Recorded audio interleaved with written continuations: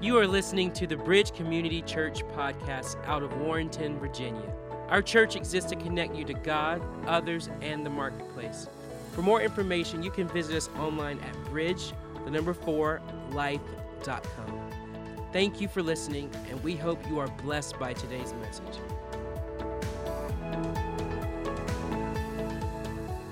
Hey, it is good to see everybody. I'm so glad that the cold did not keep you away. I thank God for His umbrella of protection that made snow turn into rain. And I pray for those in the Midwest as they continue to dig out. I have friends in the Midwest, and I have said, I thank God for His protection. And they said, so you're saying God didn't protect us? And I said, that's your problem, not mine. So anyway, want to continue on today in the series, Luke, Settled Truth for Unsettled Times. And one of the things that I'm doing is going through the book of Luke, and we're addressing various stories. Some of them are very unique to the Gospel of Luke. In other words, the other three Gospel writers didn't include some of these stories. And one of those is today. We're going to look at this. So would everybody stand for the reading of the Word? And we're going to go to Luke chapter 2, verses 41 through 52. I know when we read this, you're going to be thinking, how in the world is Pastor Greg going to get a sermon out of this? And how many know if you'll hang in there, I'll show you. We'll get something out of it. So let's begin to read. Every year, Jesus' parents went to Jerusalem for the festival of the Passover. When he was 12 years old, they went up to the festival according to the custom. After the festival was over, while his parents were returning home, the boy Jesus stayed behind in Jerusalem, but they were unaware of it.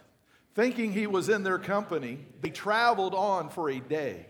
Then they began looking for him among their relatives and friends. When they did not find him, they went back to Jerusalem to look for him.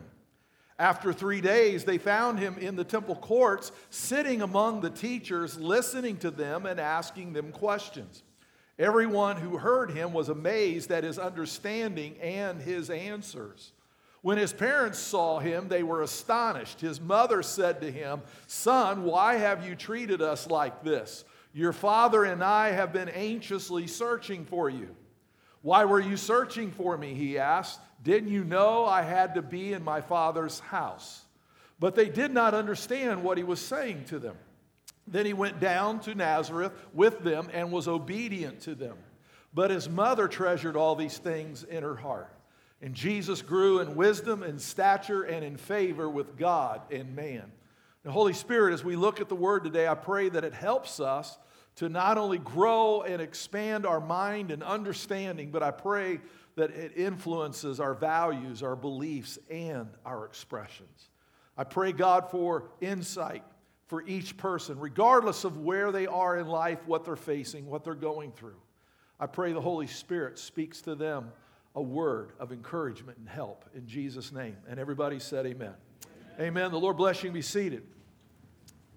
So one of the things that we're looking at in this series, I utilize a tool, and I call it more of an analytical approach, and today is not going to be any different. I generally do that. But one of the things about this particular book of the Bible is I'm leaning into that a little bit more, and I want to kind of lay the foundation for something regarding that is that the United States now is the most educated civilization that has ever walked planet Earth. Why is that important? Because now we have people who are able to sort and ask questions and make inquiries, and they're not being critical, they're not trying to disprove the gospel, but very sincere, very learned people, and they have serious questions about the Bible, because one of the things that we recognize is this: the challenge comes usually now at the Bible's accuracy, its authority, its inspiration. And we're seeing as pastors that we have to incorporate a little more academics into the understanding of why we say those things, but also not forget that we also need a demonstration of the Holy Spirit. Learning about God is not strictly a brain activity. It's important, but it's also an experiential thing. We just don't talk about who God is. We say you can experience God. Now, the reason I bring all this up is for this particular reason, because one of the challenges about the Bible that we have today, from sincere inquiries about who Christ is the fact that there seems to be a lot of differences in the four Gospels, Matthew, Mark, Luke, and John. And some people will point to certain stories. Why did he say it this way? But this is not what this one over here says. And you start lining up the Gospels, and it starts, you're kind of like, wow, so what about these different views by these different writers? And so let me just say, I get this question a lot, okay? And I've never had it come from somebody who was like, I've got you now. They're just like, I've laid out the four Gospels, I lay them side by side, and I'm having a hard time understanding why they express the stories so differently. And so, so here, let me give you an illustration this morning that might help you understand. Some of you are going, great, I never thought of that question, Pastor, but now you got my brain twisting right now. Okay, so hang on a second. So let me give you an illustration. Let's say a military person, a soldier, a doctor, and a mom of 3 children, they are called to testify in a court of law because they all have witnessed a robbery that involved a shooting. Okay? Now, I think many of you know that they're going to get their stories. And here's how the mom might tell you the story. I was there with my 3 children, then I saw this individual pull the gun, shoot somebody. I was terrified. My children were terrified. There was blood all over the place. I grabbed my children and I went to hide. I was trying to protect them. And this guy was just crazy. He's crazy. He's crazy. You go to the doctor, he would say this. It might be his story. Yeah, he pulled the gun. I saw him shoot somebody.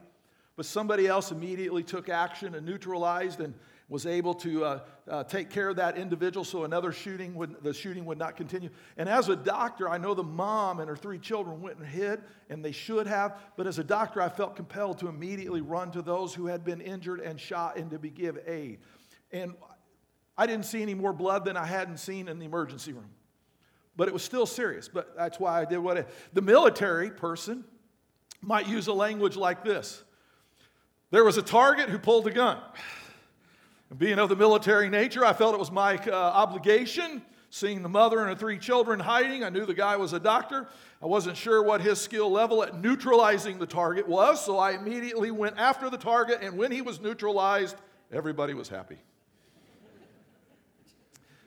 The officer who writes the report would write the perp or the suspect. Do you see how everybody's employing different language to describe the same event? And they'll go to a court of law and they'll give their testimony. No one is going to say, why does everybody have a different language in describing the shooting? Maybe it didn't actually happen. We would all understand that people are speaking from their experience of who they are as a person and the context they were in. Everybody understand it? And we would say it's the combination thereof that we can get a great picture of what happened. There was a woman with 3 children who was scared for her life and her kids, and she was hiding the best of her she could. A doctor saw an opportunity to use a skill and help people who were shot. And the military person said, I saw an ability to take action against the person who was committing the crime. And while everything was, I took action myself. So you have to understand, we have 4 gospel accounts. We have a tax collector who used to be a priest and backslid. We have his version. We have Mark, who was a disciple of Peter. Mark didn't have the best education. He was kind of a rough writer, but he was able to write and capture his story of what he felt. You have Luke, who was a doctor. And then you have John, was not just a disciple. Go into the Gospels. John was Jesus' best friend. Now, they're all going to employ different language to express what they saw, felt, and experienced. And so I would actually tell you this. What would happen if those 3 individuals in that court scene that I described walked in and they said word for word the same thing? You would go, these witnesses have been coached. This is a setup. Something's off, because why do they all need to memorize the same script? Right? I would tell you this, when people say, why is there such diversity in the stories of talking about Jesus? I say, you're actually confirming the fact that they spoke from who they were. Because if they all had exactly the same phrases and the same language, we would all be saying today, looks like to me they were coached and they were copying. You might even question whether they were there. They were just copying somebody else's story. It's the fact that they employ different language that tells us. So that, listen to me, the diversity tells us it's legit. See, people want to say the diversity is maybe an excuse to dismiss it. And I go, no. If they were all word for word the same, we would dismiss it because we'd say they just did nothing, but they got coached and they copied the language. No. They were all talking from who they were, describing an experience, just like these three people who witnessed a crime and saw somebody shot. They were just employing the language of who they were, and God used them. So from that, we can learn a lot. So today we're actually looking at a story that neither Matthew, Mark, or John did not put in their gospel. And so you come to Luke and you're kind of, what was it about this story that compelled Luke to record it? Now, there's one thing about this story that I'm sure everybody is wondering, and I'm just going to, before I get into the message, I'm going to answer it really quick because I know it's gnawing at people. How do Joseph and Mary lose the Son of God? I mean, come on. I mean, it's not like you got to, it's not like he's just another kid. I mean, he's God's son. How do you tell God we lost your kid? You trusted us. And by the way, it was 3 days. He was absent because they traveled the whole day. And then at night, they discovered he wasn't there. Then they had to travel back another day, which got him back to the city at night, which means they had to look for him on the third day. So you're thinking, how can that happen? So let me give you a little description. Jesus, well, when they traveled to these kinds of things, they would go as groups or clans and large families. And the women and children would walk in the front and the men would be behind. And they would walk in a group, okay? So Jesus being a child, he would have been with his mother. But at age 12 and 13, he would be allowed to transition from the mother and children group, and he qualified now to start walking with the men. So at age 12, he had an option of going in either group. It's whatever Jesus wanted to do. So when they left the city, it would have been natural for Mary to go, oh, okay, well, he's a big boy now, he's 12, he wants to walk with the guys, he's back here with his dad. It was natural for Joseph to think just the opposite. I understand he's been walking with Mary, his mother, for 12 years, and okay, so he wants to walk with his mother today. Okay, that's fine, I'm good with that. So when they set up camp that night, that's when they realized, what, you don't have? Well, I thought he was with you. I thought he wanted to walk with you, Mary. I thought he wanted to go with the men, and he was with you, Joseph. Well, I don't have him. Well, I don't have him. You see how it all got messed up? And why they had to head back to this. So Joseph and Mary don't appear to be as irresponsible in that scenario. And the second thing is, Jesus was entering. Manhood was where you started to be accountable to the law, and you could now sit in the teachings of where men were taught. It was at age 12, and they had their bar mitzvah, their ceremony, at age 13. So Jesus is in that transit. So it wasn't out of character. He wasn't being disobedient. He was starting to assume the freedoms that came with his age. It's just that when the parents aren't informed, how many parents have ever said, where have you been the last 4 hours? You didn't tell me where you were going. You didn't tell me you were going to be home. And you're like, I'm all good. I know that, but I needed to know that in advance so that I knew you were all good. Okay? So let's begin to delve into the story and what does that mean to us, okay? Number one, everybody read this out loud. Obedience in the simple things sets the stage for greater things. It says every year Jesus' parents went to Jerusalem for the festival of the Passover. If you read the next two verses, it uses the word festival. It keeps using it repeatedly. 3 times a year, the men were to appear in Jerusalem at the temple. And this is one of those scenarios. And so the other part of it was you were to be there. This one was 8 days. But you had people who say, I'm not going this year. Second thing you had was, I don't think 8 days is really necessary. Let's just go a couple days late. And then we'll leave a couple days early. Let's just beat the crowd. And 8 days, I can't be away from the business. I can't be away from my fields for 8 days like that, including travel. But what you find here is this. Jesus' parents were faithful in honoring the things that God had asked the Israelites to do. Now, when I say the simple things set the stage for greater things, it's this. Oftentimes, our mindset is this. God wants me to do that. And we always follow it up with, why? We always want to say, well, if I have to do this, then I want to know what is on the other side of doing that. Why does God want me to do this? I'm going to give you a revelation that might just help you with some of the commands of God. Some of the commands of God have nothing to do with what's on the other side. It's just the fact that God is instilling obedience so that we'll trust Him in the things when they really matter. Some of you are in the military, you understand that. You go to a thing called boot camp, and they have you, and they tell you to do some of the most ridiculous things in the world. Can I get a witness?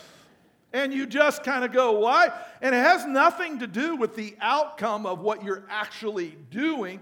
The drill sergeant just sees an opportunity for you to learn obedience. Just do it because I outrank you. Do it. And if you can instill that kind of obedience on such simplistic things that don't matter, that have no long-term consequence, if you just learn obedience, they know that when a serious decision is on the line and they ask you to do it, you'll do it. Why? Because they've asked you to obey in insignificant things, and you did it. Can I tell you, sometimes God, we're always wheeling and dealing with God. What's in it for me? What's in it for me? And God's like, some of the things that I just tell you to do, I'm just trying to instill obedience to you. So that when the significant things come along, that you'll do it. Yeah, there's going to be benefit. But if you don't learn obedience, you'll never make the right calls in the big decisions. Obedience in the simple things set the stage for greater. Some of you are parents. You've explained why you want something. I want you to cut the grass this angle and this way. And your son or daughter says, well, why do I have to do this angle? Why can't I go this angle? Why can't, and you say, I want the trash out before, and you think, oh, well, why does that trash be out? And finally, you utter the words that you swore you would never say in your life, because you go, because I said so. How many parents have used that verbiage before? You explain and you do it, and then because I said so, do it. And then you go in the other room and, I just turned into my parents. But actually, that's a good thing. Because one of the things that does is obedience is built on trust. Okay? It's built on trust. And a lot of times God says, just do it. Well, I don't feel like it. Why do I have to do that, God? And God literally feels, because I'm God. And you're not. Just do it. Learn the discipline of obedience. God knows what He's talking about. I'm not always going to get everything, but I trust Him. Everybody said amen. Number 2, read this out loud. Spiritual development is a lifelong journey. So we see at this particular stage of Jesus' life, it said when He was 12 years old, they went up to the festival according to the custom. And what I want you to recognize is this. Jesus' journey to spiritual development has been His whole life. We read His development started when He was born. And sometimes God's activity is more evident than at other times, but we need to recognize what Jesus said. The Father is always at work. And so we know that He was working when He was 12. We pick His story up, and I'll be getting to this later, at age 30 when He began His ministry as we define it, okay? So we see that He began at age 30. And all through this, God's activity is working at every stage of our life. So we have to recognize as we are living life that spiritual development is not a destination. I have arrived. No. Every year, there's various dimensions of God's activity associated with whatever your age may be. God is continually growing you and developing and shaping you. And even at age 12, God's activity was working in Jesus. We're going to get into this a little bit more because you start to see that Jesus starts to discover who His identity is, which is number 3. Read it out loud. Understanding our spiritual identity is critical to spiritual development. Now, this is a part of the story where people kind of sometimes scratch their head and go, was Jesus like going a little passive-aggressive here? when he said what he said to Mary and Joseph? So let me help you. It says, when his parents saw him, they were astonished. His mother said to him, son, why have you treated us like this? Your father and I have been anxiously searching for you. Why were you searching for me, he asked. Didn't you know I had to be in my father's house? Does everybody see the word father is capitalized? This is one of those indications through the scripture. It could have happened sooner, but this is the first recorded instant of when Jesus starts to figure out who he is. He starts to realize, see, they've been coming every year to this temple, okay? And if they've been devout Jews, they've been coming 3 times a year. But we know for at least they've been coming every year for at least this one and possibly 3. And all of a sudden, Jesus goes, this just isn't a place that we come because God asked us to do this. This is my dad's house. This is where my dad lives. Jesus was saying, I'm home. And he was telling Mary and Joseph. See, Mary and Joseph knew that. Remember? I mean, they both had angelic visits, right? So they knew who they had. But Jesus now absorbs it and says, I know who I am, and I know whose place this is, and I know that this is my dad's house. Why wouldn't I want to be here? Because I've just been visiting. But now, this is where I belong. And so, one of the things that we sometimes see in life is this. It's absolutely critical for us to know our identity. That's why people, through various experiences, sometimes explore where they come from and who they were. Some people do the DNA thing, the 23andMe, all the other groups that do that, and you're interested in where you come from and, you know, what's the bloodline and who you're associated. Why? Because we want to know what was the momentum that preceded me, that caused me to be where I was at with who I was when I was born. What was life's momentum that put me in the position of being born to these 2 parents in that location, in that spot? And sometimes we derive information that changes how we see ourselves, that encourages us. And sometimes we may find things we go, oh, okay, well, all right. I mean, I don't know the specifics about my family. Or my wife's family, we did a DNA thing, I've told you this, but we did the DNA thing, and we both came not only from Ireland, we came from the same region. I said, dear God, are we distant cousins? You know, I did that whole thing, real simple story. There was a thing called the potato famine in Ireland, and my ancestors heard there was land and opportunity, so they jumped in a boat. And when they landed in New York, they decided that was not a good place to be. So they went out toward the west and got some land in Arkansas. And they have stayed there ever since, until my dad left the farm. Okay? But it's a good story. We all want to know, how do we get here? What did we do? And so here's the thing. Sometimes people get into a self-destructive mode. They go, well, yeah, if you saw what my history was, you'd hang your head too. You wouldn't be telling anybody about, you wouldn't tell people what my history is. It's nothing to brag about. And I say that's the beauty, if you'll study the scripture, of what God says you are. Because God's in the redemptive business. And I'm going to give you a couple slides here, so if you want to take a quick photo, real quickly. It's amazing the picture the Bible says of who we are.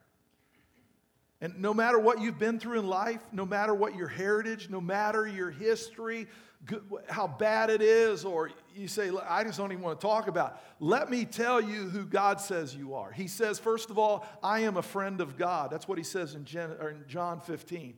In Psalm 139, he says, I am fearfully and wonderfully made. In Psalm 17, he says, I'm the apple of God's eye. In Deuteronomy 28, he says, I'm the head and I'm not the tail. In 1 Peter chapter 2, he says, I belong to a chosen people. In 1 Peter 2 as well, he says, I belong to the royal priesthood. In 1 Corinthians chapter 2, he says, I have the mind of Christ. In 1 John chapter 4, he says, greater is he that is in me than he is in the world. In Isaiah 54, he says, no weapon formed against me will prevail. In Philippians 4, he says, I can do all this through him who gives me strength. In Isaiah 40, he says, my hope in the Lord renews my strength. I soar on wings like eagles. I run and I don't get weary. I walk and I don't faint. In Psalm 46, he says, I am still, calm, is what that word means, because I know that God has a plan for my life. In Jeremiah 29, it says, I know the Lord has plans to prosper me and not to harm me, plans to give me hope and a future. That doesn't mean I don't live in a world that's fighting to cancel that. But it just tells me what God's intent is for my life. In Romans 8, it says, I know nothing can separate me from the love of God. In Psalm 103, it says, I'm redeemed from the pit. See, some of you need to stop visiting the pit. There's no identity in the pit. There's no reason to go back and revisit that place. You need to understand, you are redeemed from the pit, and he's crowned you with love and compassion. Zephaniah chapter 3 says, he's rejoicing over me with singing. Can you get a mental image of that? God singing over you. We get this idea that God's sitting on a throne and he's got a lightning bolt in one arm. Mess up. Come on, I dare you. I dare you. No, God is singing over you. And then in Romans 8, it says, Jesus is seated at the right hand of the Father, interceding for me. So I got Jesus interceding at the right hand of the Father for me, and I've got God singing over me. I'm telling you what, some of you, you ought to put that on a piece of paper and put that on your wall. When you get up in the morning, get out of your depression, your darkness, and all that kind of stuff, and remind yourself, I know your past may be dark, but according to that scripture, your future looks really bright. And you need to remind yourself that you are no longer in the pit. And because of that, you have a new identity. And I would say this, new identities. Many. That one, you're the apple of God's eye. Wow. God stares at you because he says, I like you.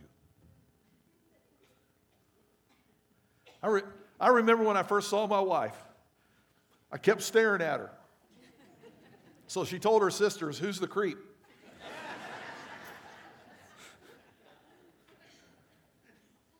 I liked what I saw. I made it a point to be in the vicinity whenever I could. That's what happens when someone is the apple of your eye. You don't see if they're looking for you. You're looking for them. God says, you're the apple of my eye. Oh, there you are. He's not watching you to see if you trip up. He's watching you because he says, I love you.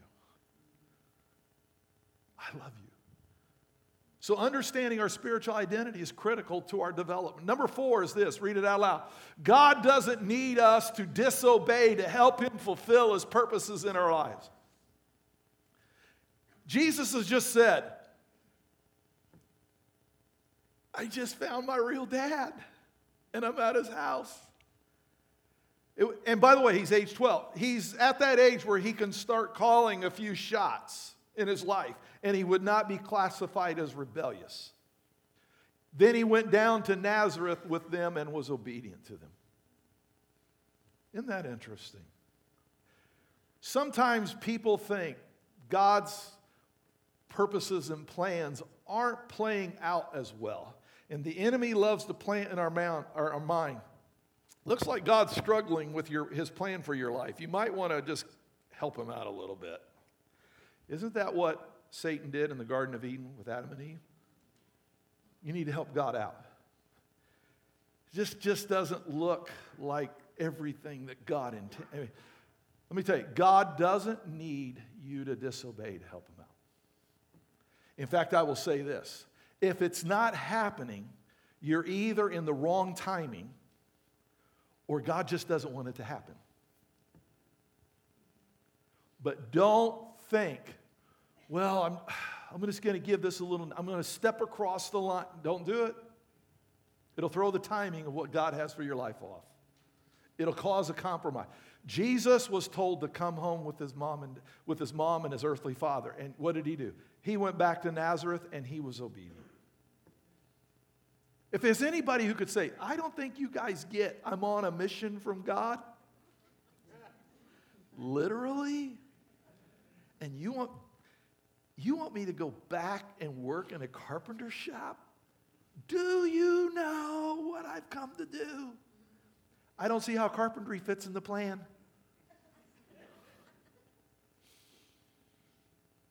Jesus did not disobey to supposedly help out God's plan.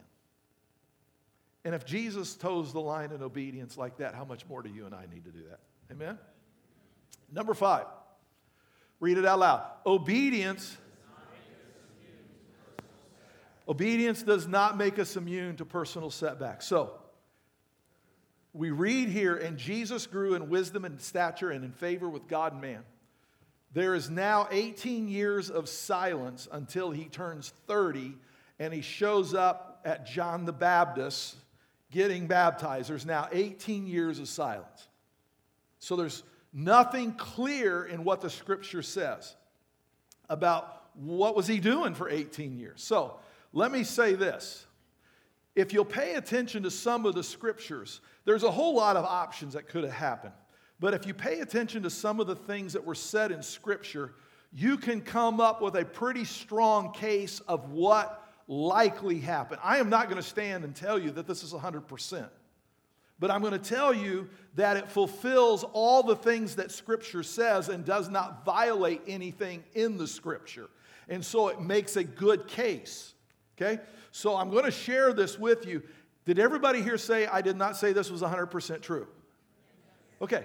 So how many understand detective work? That if A plus B equals C, you start putting things together.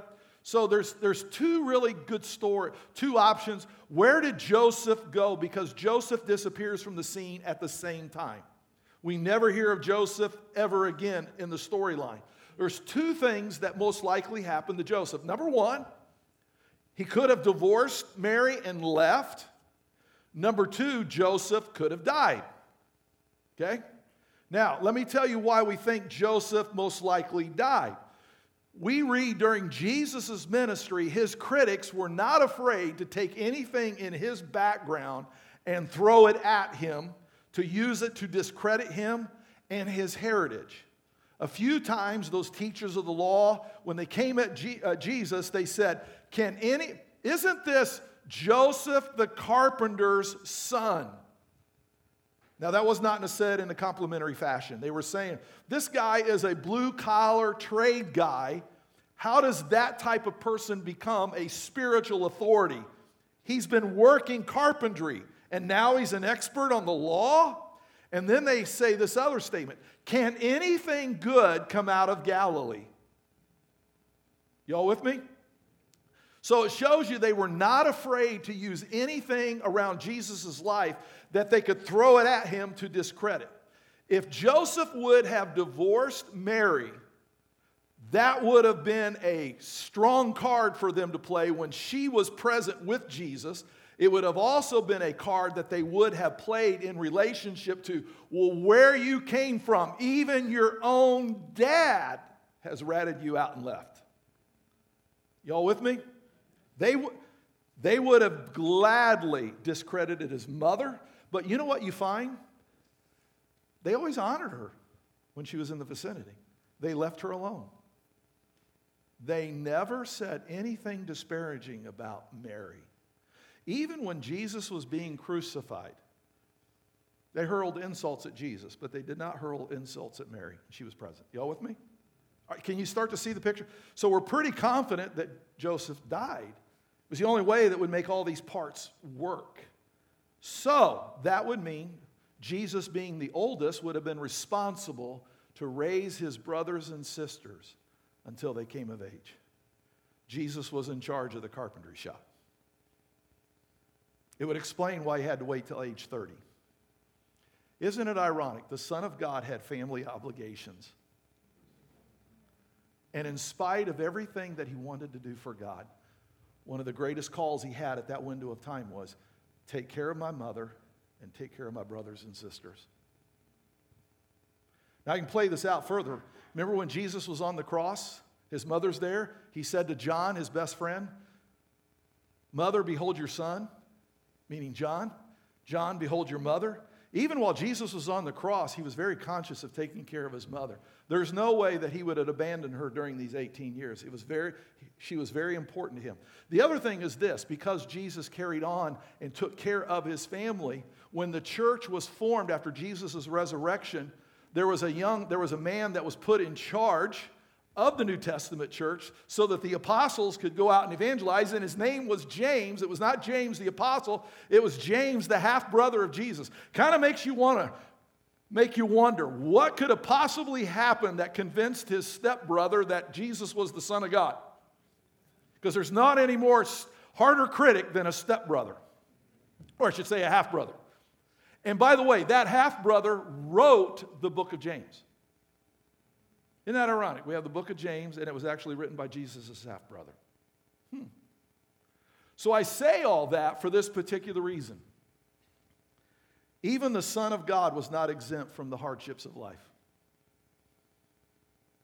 All this power, all this authority, and it looks like his family was thrown into a crisis, and instead of getting to use his miraculous power to solve the crisis, God had Jesus live through it and take care of his family. It's the only reason you can come up with why did he go silent for 18 years and he was working in a carpentry shop. Obedience doesn't make us immune to personal setbacks. The Bible tells us it rains on the just and the unjust. Even the Son of God had rain on his what would have been deemed his most important years. And he has to hold off while he takes care of home business. Can I just tell you this? Your first primary responsibility is the ministry of your own house. I thought I'd get a better amen than that.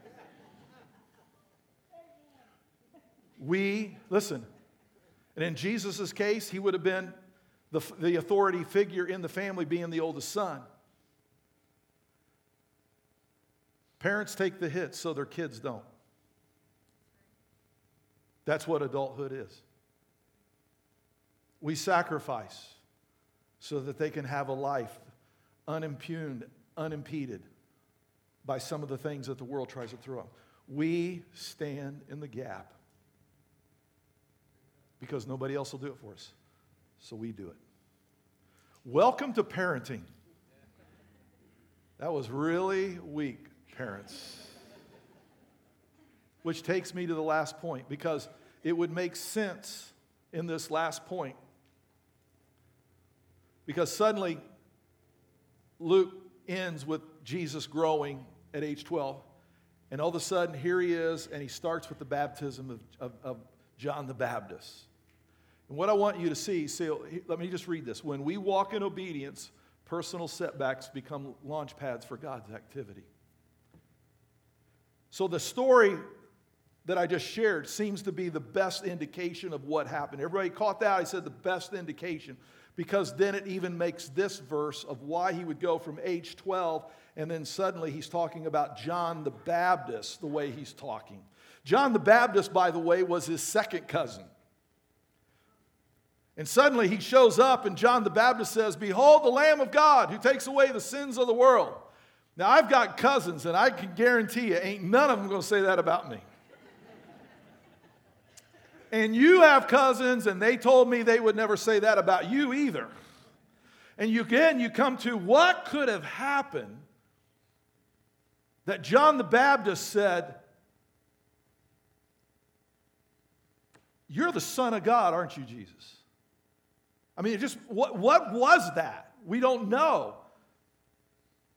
But it was so defining that when Jesus shows up, when John the Baptist is ministering, that's how he introduces Jesus. He doesn't say, hey, hold on, there's my second cousin. I haven't seen him in a long time. What does John the Baptist do? Behold the Lamb of God who takes away the sins of the world. Okay, how did he know that? But I want you to catch something. Remember I said we think Joseph's father died. And now he has spent 18 years taking care of his family. When all the people were being baptized, Jesus was baptized too. And as he was praying, heaven opened and the Holy Spirit descended on him in bodily form like a dove. We all focus there and we miss what's being said in this next part. And a voice came from heaven. You are my son, whom I love. Jesus hasn't heard those words in 18 years.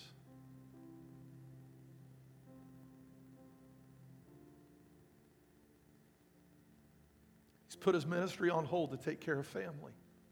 You see, when it says, with you I am well pleased, that can't refer to ministry because he hasn't done any ministry yet. Right? So I said you got to get the detective eyes. The only thing he's done is take care of family. And what does his dad say? I am well pleased. Way to go. And he hears, listen to me, he gave Jesus what every man, every son wants to hear from their dad. You're my son. I love you. And I'm proud of you. I don't care how old you get. Every man wants to hear that from his dad. Jesus hasn't heard that since Joseph's passing. For all practical purposes, living in obscurity in Nazareth, working a carpenter shop, taking care of the family. And now, listen to this. I love the fact, because it says everyone heard this. God said it, so God didn't whisper it in Jesus' ear. He announced it. You're my son. I love you. And I'm pleased with what you've done with your life. When we walk in obedience, personal setbacks become God's launch pads for his activity. Now, Jesus himself was about 30 years old when he began his ministry.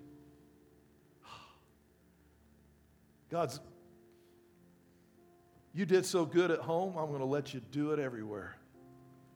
Get out there. Start telling them. Start doing it. Start ministering. By the way, it would help you to understand why Jesus had compassion when Jairus' daughter died. There's a lot of people dying. Why did he care about Jairus' daughter? Because it hit home. You start to see some personal identity of what Jesus had possibly gone through in his life, and you start to see it in other people. That's why he loved to feed the 5,000. Because they probably had some lean times in their household. He understood what that was like. And he goes, I don't want these people going hungry. I'll feed them. You start to see the lenses of what Jesus went through. You start to say, that's why he was doing what he was doing. God uses all of our junk for his glory somehow, some way. I don't understand how he does it, but I can tell you this. There is nothing that is happening in your life that is wasted to God. He will redeem it, and he will use it, and he will bless you, and he will bless other people. And everybody said amen. Come on, let's stand to our feet as we wrap up the service with communion. Would you just take a moment and lift your hands? I want you to praise him for being the God who knows you and has given you an identity apart from your physical heritage and all that. God gives you a spiritual identity. Come on, lift your voices now. Thank you, Lord.